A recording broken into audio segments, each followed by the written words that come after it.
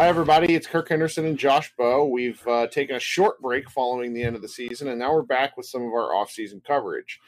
Tonight, we're going to be doing the first of three podcasts where we're doing, reviews of players' seasons, more or less. We've been writing about it on the website, and I'm not quite ready to let go of the 2019-20 season because it was really fun to talk about. And we don't know a ton about certain aspects of the 2021 season, so we might as well, keep this going for a little while instead of, heading straight into speculation season. So, Josh, how you doing? I'm doing okay. How are you doing? I think you should be commended for hopping onto a podcast while your Chiefs are playing their first football game. That's impressive. Yeah. I mean, the Chiefs are in a very real way the Dallas Mavericks, but better of the NFL, because they just keep doing wild stuff. So I feel sort of spoiled in one regard, but I still like talking Mavericks. I suppose we do write for a Mavs website, so I did want to do this. I know. So I know. The first guy we were going to talk about, and just to head right into this, was Seth Curry. Seth Curry, signed in the offseason to a 4-year, I think $32 million deal. And he had another solid year. The 30-year-old Seth Curry, came off the bench in a lot of games this year. He actually started 25 of the 64 games that he played this year. He averaged a 12.4 points, which was just a shade below what he averaged in 2016-17 with Dallas, which was his career high then. He shot the ball unbelievably well. He shot 45% from the three-point line, which is just preposterous when I say that out loud. And just had one of these years where he leaves you wanting more Seth Curry, I think. And in that regard, that might be almost his best possible usage, because I think at a certain point with a guy that's that small, because he's 6'3", very slight, just like his brother, there's kind of diminishing returns at a certain point. So Josh, I'll punt to you. What were your kind of thoughts on Seth's season? It was an interesting season because if you remember, it didn't start off very smoothly. He got off to a weird start because if you remember in the preseason, Dallas had a really, really awful tornado that went through downtown Dallas. It went through and touched up his house, I believe. And oh, wow. He hurt. It was one of the games I covered in the beginning of the season. I was asking him about his minutes. I think I went to a preseason game or I can't remember which one, but I went to a game and he said he didn't play a lot in the preseason because he hurt his hand while trying to clean up. I think he was trying to close his garage door or do something during the tornadoes. I remember this. Okay. And he cut his hand. And if you remember, he didn't play a lot in the preseason and he didn't really look good in the preseason when he did play. And then when he started the season, he didn't look great. And I think that kind of threw him off because before he said that, I was like, man, what are they doing? Why are they kind of jerking around the best shooter on the team when they need as many shooters as possible next to Luka? So it was a very weird, start. He shot 36% from three in November. And it was kind of what's going on? This should work. And then it did work. I think he just kind of got into the rhythm a bit after the weird preseason, and man, from there it was just lights out. Holy cow! By February, for the month of February, he averaged 30 minutes a game and shot 59.1% from three. He was everything that they needed him to be for what he was. He can't solve all of their problems from an offensive standpoint when you sign a guy to a $32 million contract over 4 years, but he did just about everything that they asked of him. And I think when he got put into the starting lineup, that really turbocharged his game and turbocharged the Mavericks offense. You talked about that 59% shooting in February from three. That was when he joined the starting lineup after Dwight Powell got hurt in late January. Right. He was just a tremendous, he was perfect for Luka. Luka is just an incredible creator of three-point shots, and you pair him with one of the most accurate shooters in the league, which he was when he was first go around Dallas, which he was when he was with Portland. It was just kind of it just made sense. It was great. And he was still effective as a pick and roll ball handler. And you kind of talked about how wanting more, and you probably want some more out of that. But for signing a guy to under 10 million per year to get this kind of shooting and scoring and efficiency, like, it's hard to find warts. It was just a tremendous season for him after he got off to the weird start. Yeah, and he was spectacular in the Dallas playoff wins. Yes. Which was just electric to watch. And I'm going to be interested to see how they use him moving forward, because he's going to, he's getting older, and small guys, shooting touch doesn't necessarily go away. But as a guy who's dealt with injuries his whole career, it's going to be interesting to see how the Mavericks manage him. And that's something I'm going to have to get used to. I know heading into the playoffs, I was pretty annoyed with how often he just didn't play.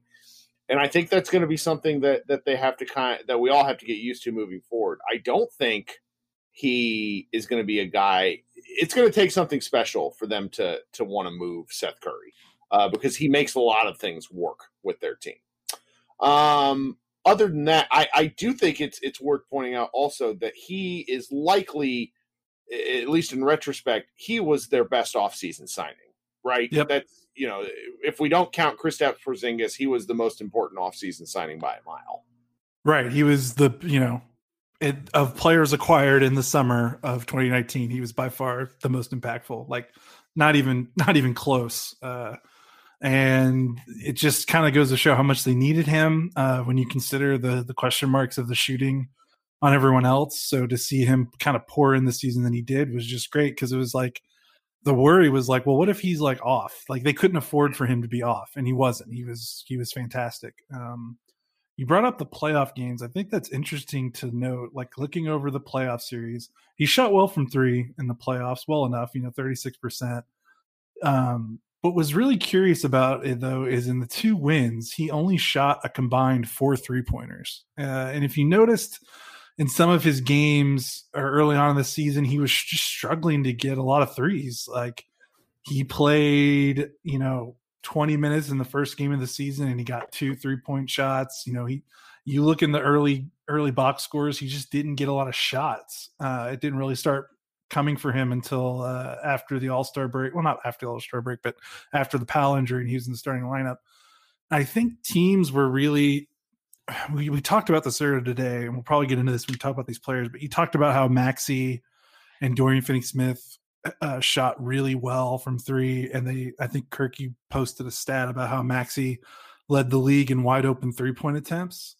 And looking at Seth's attempts per game, like, I wonder if it's, it makes sense that teams were just way more focused on him, leaving the other more unproven shooters alone. And I think he was really a focal point of game plans from the opposing team. Like, when you look at this Mavericks roster and you're like, okay, Luke is going to want to try to find shooters. Like, that's his thing. He's LeBronian in that nature.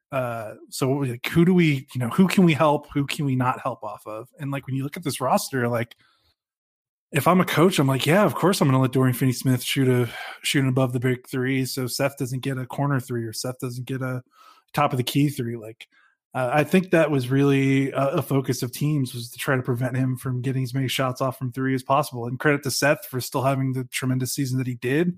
But in the playoffs, like, he was run off the line like crazy, and he made the Clippers pay for it, because he still shot over 55% from the field. He was really good in the mid-range.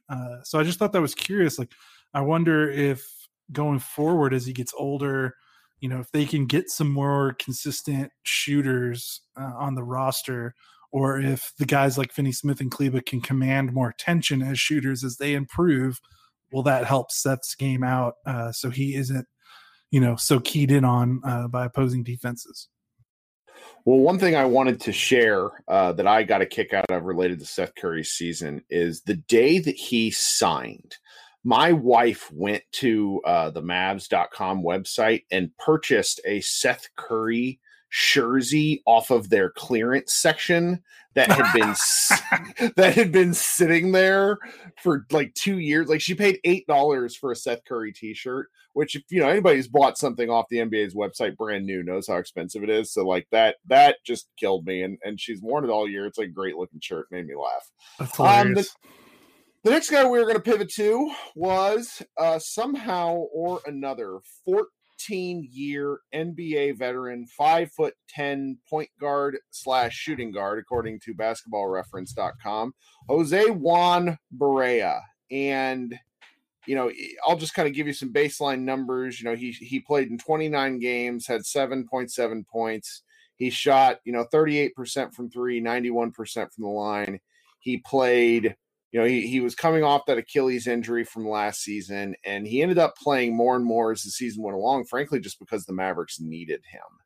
And he didn't have a bad season, didn't really have a good season. And he had kind of one of these seasons where I would say it was fairly indicative that they signed him for locker room and veteran-related reasons, and he was really forced into more action than he should have been placed in. So what did you think about JJ's season? I think I was surprised by the restraint that Carl had in playing him. I think we all agreed going into the season that, Jalen Brunson needs to be the primary backup on the team by hook or crook, even if he's not ready. Like, when you combine Barea's age with his Achilles injury and where the Mavericks were as a team and the goals that they had, it was just like, it just made sense for Barea to be more of a coach on the bench type of player instead of an actual active rotation guy. And knowing the Mavericks history and Carlisle's history, I don't think any of us truly believed that, he would mothball Barea like that. And he did. And I think it's kind of commendable. And I'm sure Barea wanted to play more because he's competitive as all get out, but it's what the team needed. And Brunson, showed some strides this year. And until he got hurt, and it was nice to see Barea just be used as like, hey, break glass in case of emergency. We're down 15 in the first half, and the team looks like crap. Let's get him in there. And he was like really effective in that little role where he just like, Barea, we need like 10 or 12 minutes for you to just pick us up. And he almost every time Carlisle went to that well, he did it. I mean, hell, the first like 2 months of the season, he was shooting like something like 50 or 60% from three. That was amazing. Yeah. So like that was great. The fact that he had to play more because Brunson got hurt is a shame, as it kind of showed, he showed his age a little bit more as he was relied on a bit more. But otherwise, it's kind of like, I'm cool with this season because it's kind of exactly what the Mavericks needed from him in terms of where they are as a team and where they need to go. Yeah. And this is where I don't know. I came into the year pretty irritated that he was on the roster. I think it's safe to say I was very wrong about that. I'm glad he was on the roster. I think Luka Doncic needs a strong veteran presence, and I think Barea was in his ear a lot because Carlisle is a difficult man to play for.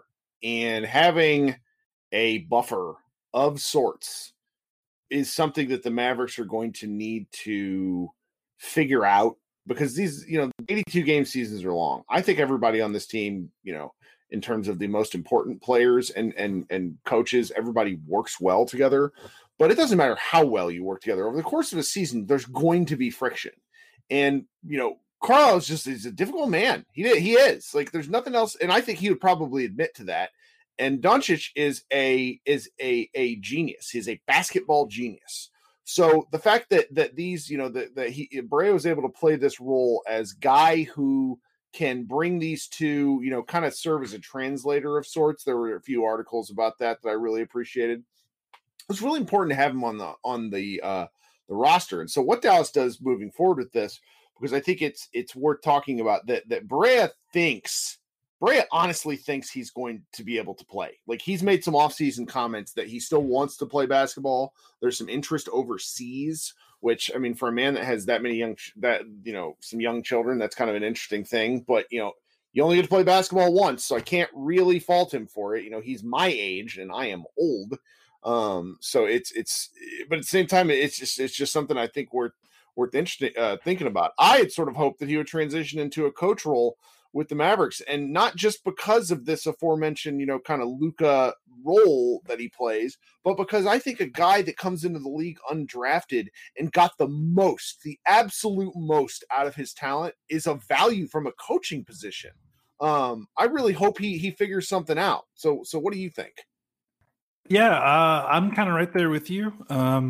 I wouldn't begrudge him for wanting to keep playing for the reasons you said, and then when you kind of get into the like, should the Mavericks bring it back? It becomes even more difficult as the team, the theme for going into the second season is going to be, the honeymoon is sort of over in terms of Yes. like the expectations are different now. They've made the playoffs. Luka is ahead of schedule.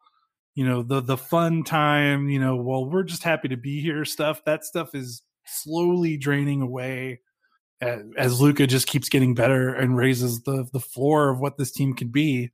And so when you think about it that way, and you think about how many contracts they already have committed for the next multiple years, man, we've been talking about this in Slack. Like, even if they want to make some changes, like there's just not a lot of open spots on the roster right now. So when you think about Barea holding down one of those roster spots as someone who doesn't really play that often and is more of an emergency use case player and is more of a coach on the floor type guy or coach on the bench, coach in the practice floor type guy, you got to eventually, that's a tough balancing act and saying like, do we need this? Do we not need this? Like, what do we do? So that's a tough situation, especially with a guy that's a fan favorite like Barea, because, the cold, emotionless take would be like, okay, well, let's move on. Let's use this roster spot on someone else. Let's free up some space to try to get someone else on the team that can play. But that's just not how it's just not how things work. There's emotions and there's relationships and all that stuff. So I don't know. That's a really difficult thing.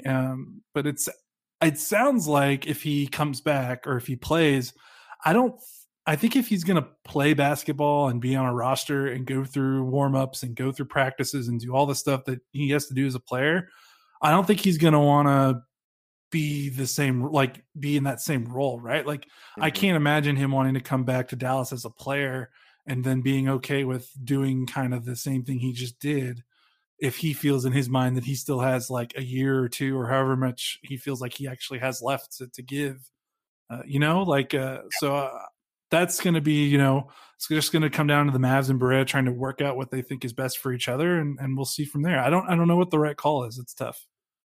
Yeah. I'm going to be unhappy if they re-sign him, largely because we saw, and it's not because of him, it's because roster spots matter.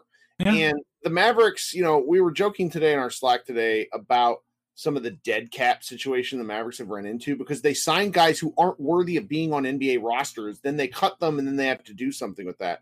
Barea is obviously an NBA player. It's not what I mean. It's a matter of, when you get into a playoff situation and you have to play like 6.5 dudes because your roster is one, filled with guys who are injured. And then second, enough of the guys are simply not good at basketball that you can't play them. That can't happen for Luka. Like they have a limited window. I don't want to be getting into this right now, but it's just something that I don't think they should do with Barea. But yeah, they had to sign Trey Burke. Isn't that kind of like, yes? If you have to sign Trey Burke, then that makes keeping Barea on the roster a difficult choice. Right. So let's pivot immediately to the next guy that I wanted to talk about. Somebody who I'm very interested to hear what you have to say is Maxi Kleber. Maxi is, the Mavericks 28-year-old power forward, kind of do everything, guard everyone, role player who might be their most valuable guy off the bench this season. And I'm just delighted with his season. He shot bad enough the last 8 games of the regular season to drag his 3-point shooting percentage down to 37%, but he had a very good season shooting, largely on what you mentioned earlier, the wide open passes he's getting from Luka. He defended the Mavs, all sorts of guys. Right, I remember one on the Pelicans are a great example where he goes from guarding Zion Williamson to Brandon Ingram and guards both of them well. He's just a versatile guy who the Mavericks have, in my opinion, really maximized his possible contributions. I know that there are people out there, and I don't know how to say this correctly, who think that he is still capable of doing more. that is a misreading of what he can do. He was undrafted for a reason. But that said, the Mavericks have really gotten a lot out of him, and I'm just pleased watching him because he's fun to watch play basketball because he does a lot of the things the Mavericks need. Yeah, I mean, man, you can make a case. He is one of the biggest player development success stories that the Mavericks have had in the last 10 years, right? When you consider he was an undrafted free agent, didn't play, played overseas. He wasn't necessarily a young guy. He came to the Mavericks at 26, which is, pretty, obviously that's young in real life, but for entering the NBA at 26, that is fairly ripe in terms of your development. And when you consider, I was going to say like maybe he's kind of like Brandon Wright's success story and how the Mavericks got the most out of him than any other team did. Brandon Wright was still like a top 10 pick from North Carolina. Like there was like a lot of pedigree there for that. There's a lot of juice for them to squeeze. Like Maxey, for him to come into the league as a 26-year-old foreign player and be able to adjust and improve so steadily, like 31% rookie year from three, 35% second year, 37% third year. Like that is the type of linear growth that you just do not see out of guys that have his background in terms of how he enters the league. Like that just doesn't happen. If it did, then, these guys wouldn't be undrafted. You know what I mean? Like it's a rare occurrence. And I think the Mavericks should get all the credit in the world for not only finding him, but developing him, believing in him, giving him a role. His rookie year, he played 72 games. He started 36. Like he got chances right away. And for as much as we like to bemoan Rick Carlisle and how he handles young guys, this is just a success story, checking all the right boxes, like A+, 2 thumbs up. It's just a great story. I'm really happy for him. I also think it's worth talking about. I mentioned something today on my Twitter feed in terms of I think it's important that no Maverick fan, we should get attached to these guys. Being fans is supposed to be fun, but one thing that we have to understand is that all non-Luka Doncic players, and I mean this, and I'm including Kristaps Porzingis in this, all non-Luka Doncic players are part of the process. And if they're on the team when big things happen, that's great. But the goal is to win a championship.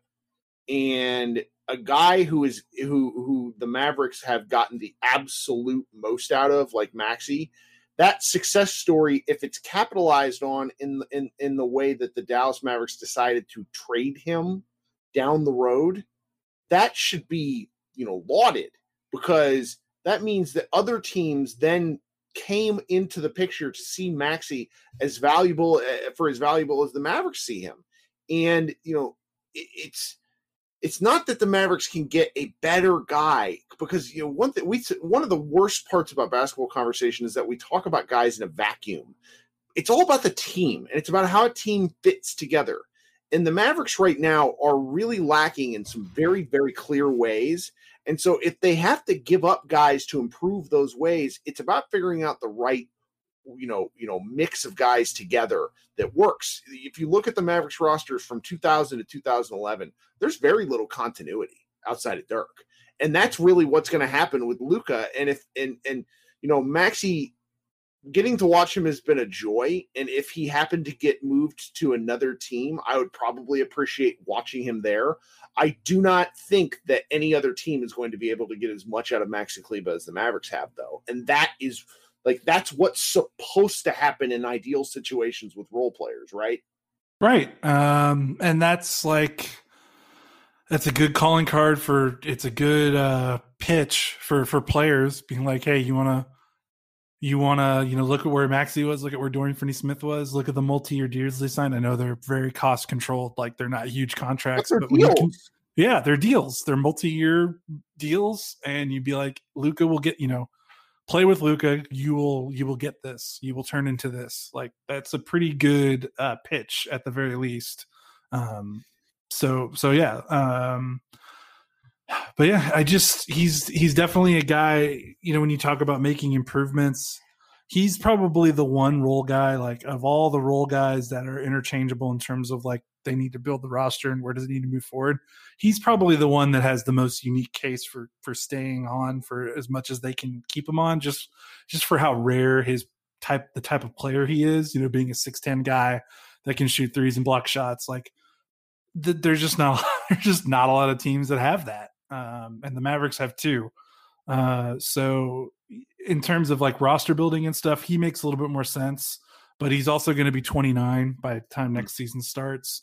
So, you just kind of have to start thinking about like Luka's going to be, he's 21, going to be 22. Like the time you have to start thinking about timelines and how you maximize windows and stuff like that. It's a tough call, but I don't know, Max, that's nothing against Maxey. And he had a really good season. I don't know what else to say. Like, he was one of the more pleasant surprises this season because it was kind of like he kind of had to do. Like, I think that's the story of this Mavericks team. It was a lot of role guys that did not have, a great history or didn't have a track record of being good shooters or contributors on a winning team. And it was basically like this year was the put up or shut up time. Like, hey, can you guys do this? And it was really cool to see a lot of them being able to do it.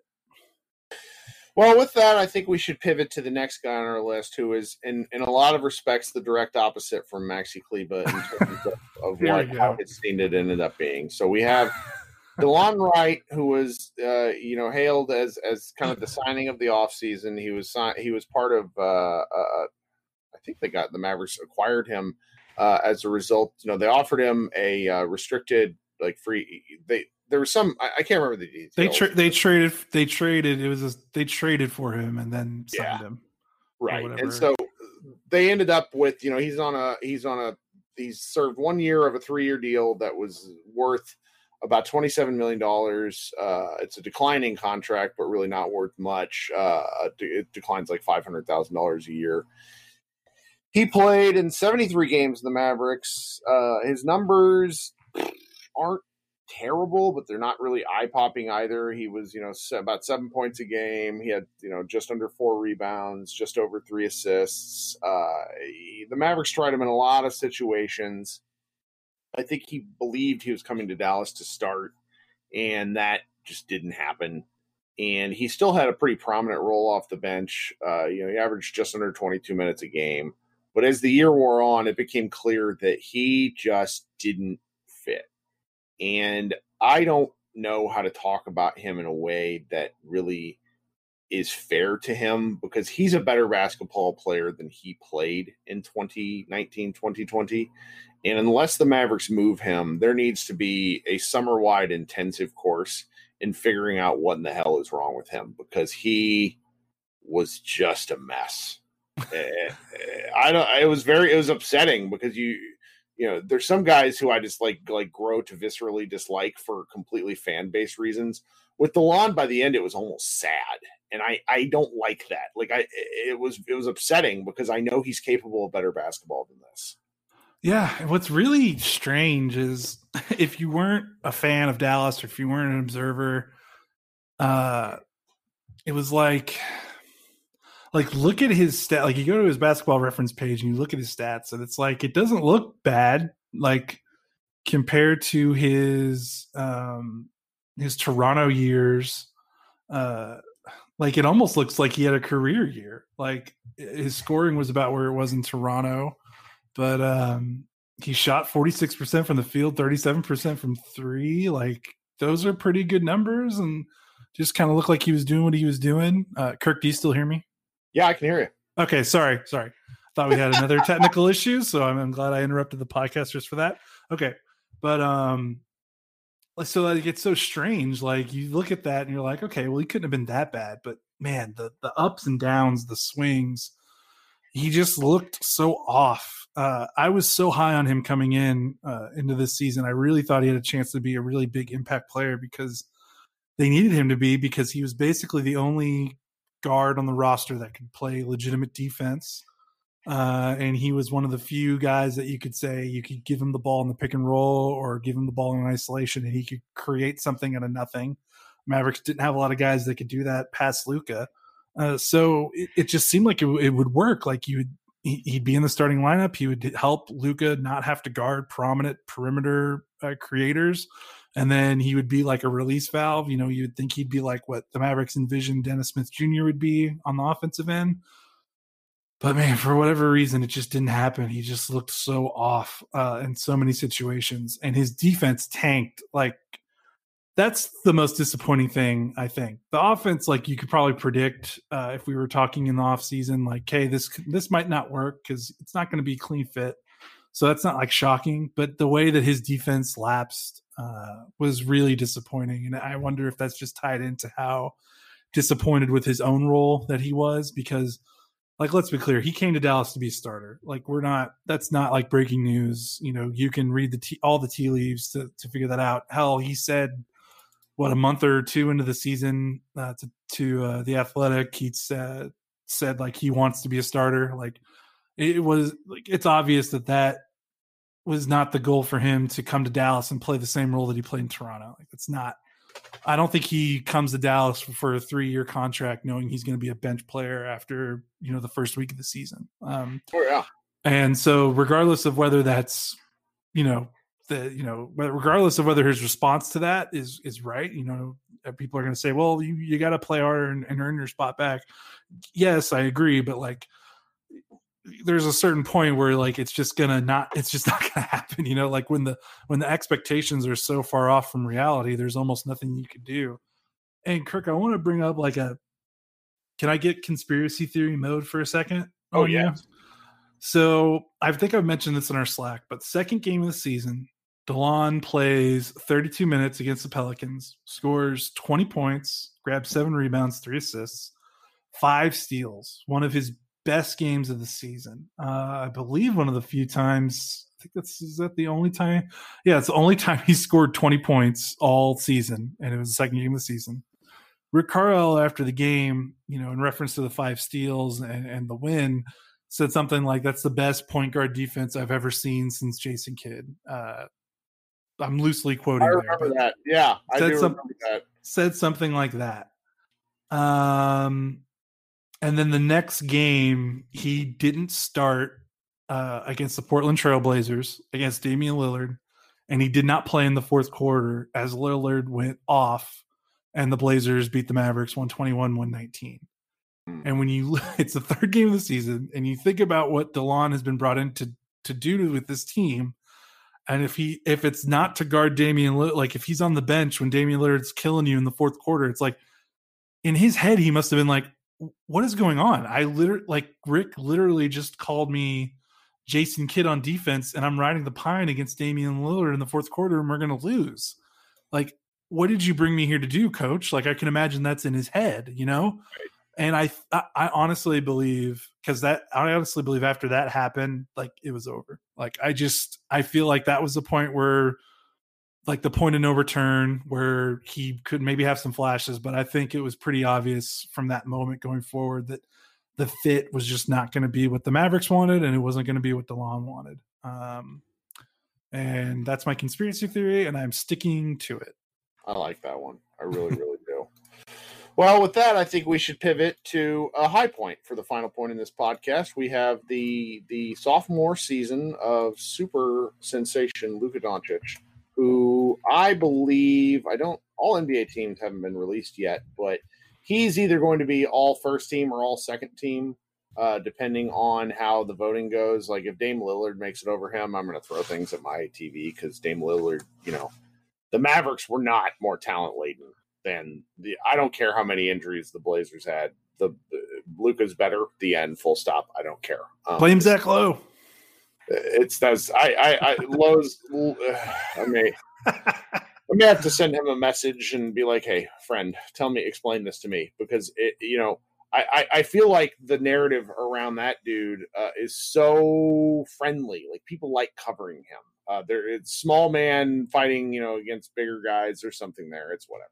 But Luka had an outstanding season: 28.8 points, 9.4 points or rebounds, 8.8 assists. His shooting percentage rose to 46.3 for the season.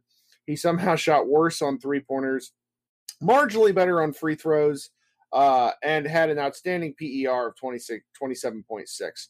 there's been so many superlatives tossed about Luka's season, and this year was more.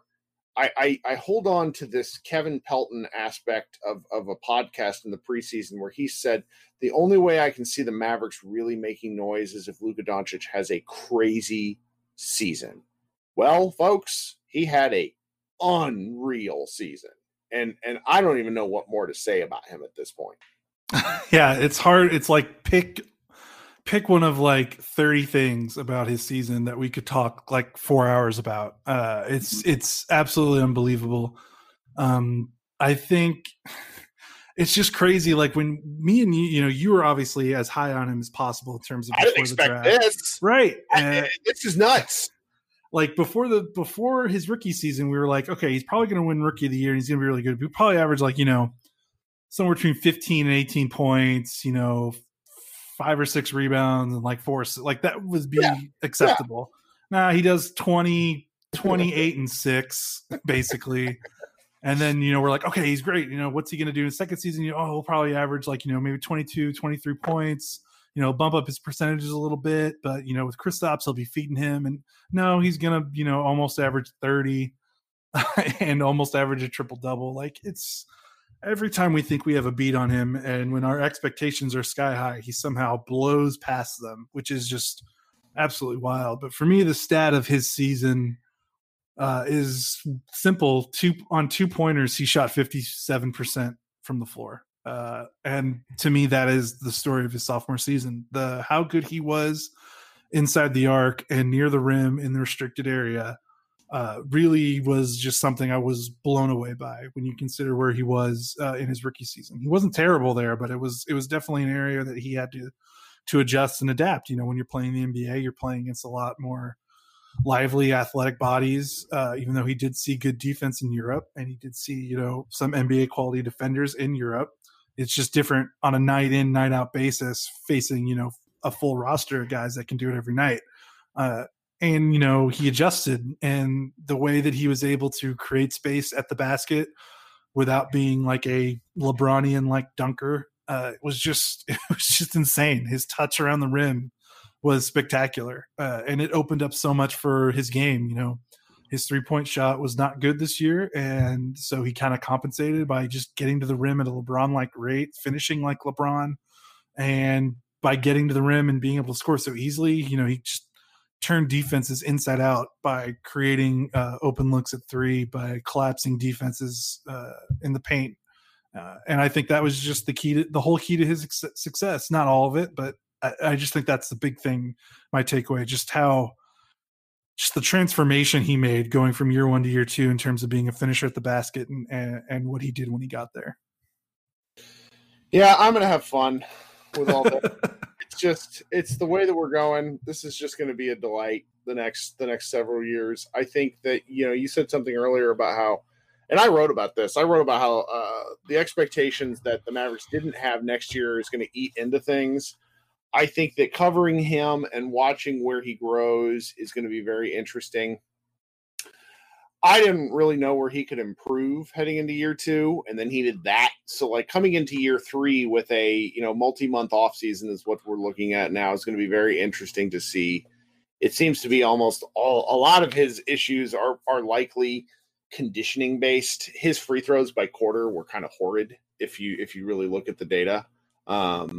And I think that's like the simplest path for him is improving free throws. 3-pointers I'm less worried about because by the playoffs, he had figured out that he should stop taking so many. And if he cut, it's like cutting out like 2 a game. We're not talking about going, from it said something to me that in terms of like sheer volume that he and KP were among the league worst for number of attempts per game and compared to percentage. So it's one of those things that's out there, and he's so good. It's nitpicking everything. I love the flashes of defense that he showed. He needs to improve on that, but I still believe that's almost 100% effort based, where if he can stop barking and just play a little more, it's going to go a long way. And hopefully there's enough film stuff at this point by now that the Mavericks can maybe just show that to him. there was at least one or two plays a game where he, hung back to complain and the Mavs got scored on. And with how many games they lost by tiny margins, that sort of stuff needs to cut it out. But outside of these, minor improvements, which he can just make, he can make them. Some of them are his choices. I tell this to my, this is going to sound terrible because I don't mean to compare my son to an NBA superstar, but I tell my 4-year-old all the time, like, make better choices. Make like the things that you have control of, you need to be in charge of those things. And I think that Luka is very much going to be a guy where when we look at him when he's 25, it's going to be laugh out loud funny just how much he's changed and what that does to his percentages, because the Mavericks nearly took the Los Angeles Clippers to 7 games had things bounced a little bit differently. I think the Clippers are the best team in the league. And so there's enough, to be excited about going forward, that we should really, relish this aspect of kind of the rise to a contender. Yeah, totally 100% agree. To think that in his first playoff series against a team that was basically the perfect team to slow him down, he averages in 6 games, 31 points, almost 10 rebounds, almost 9 assists, 47% from the field, 34% from 3.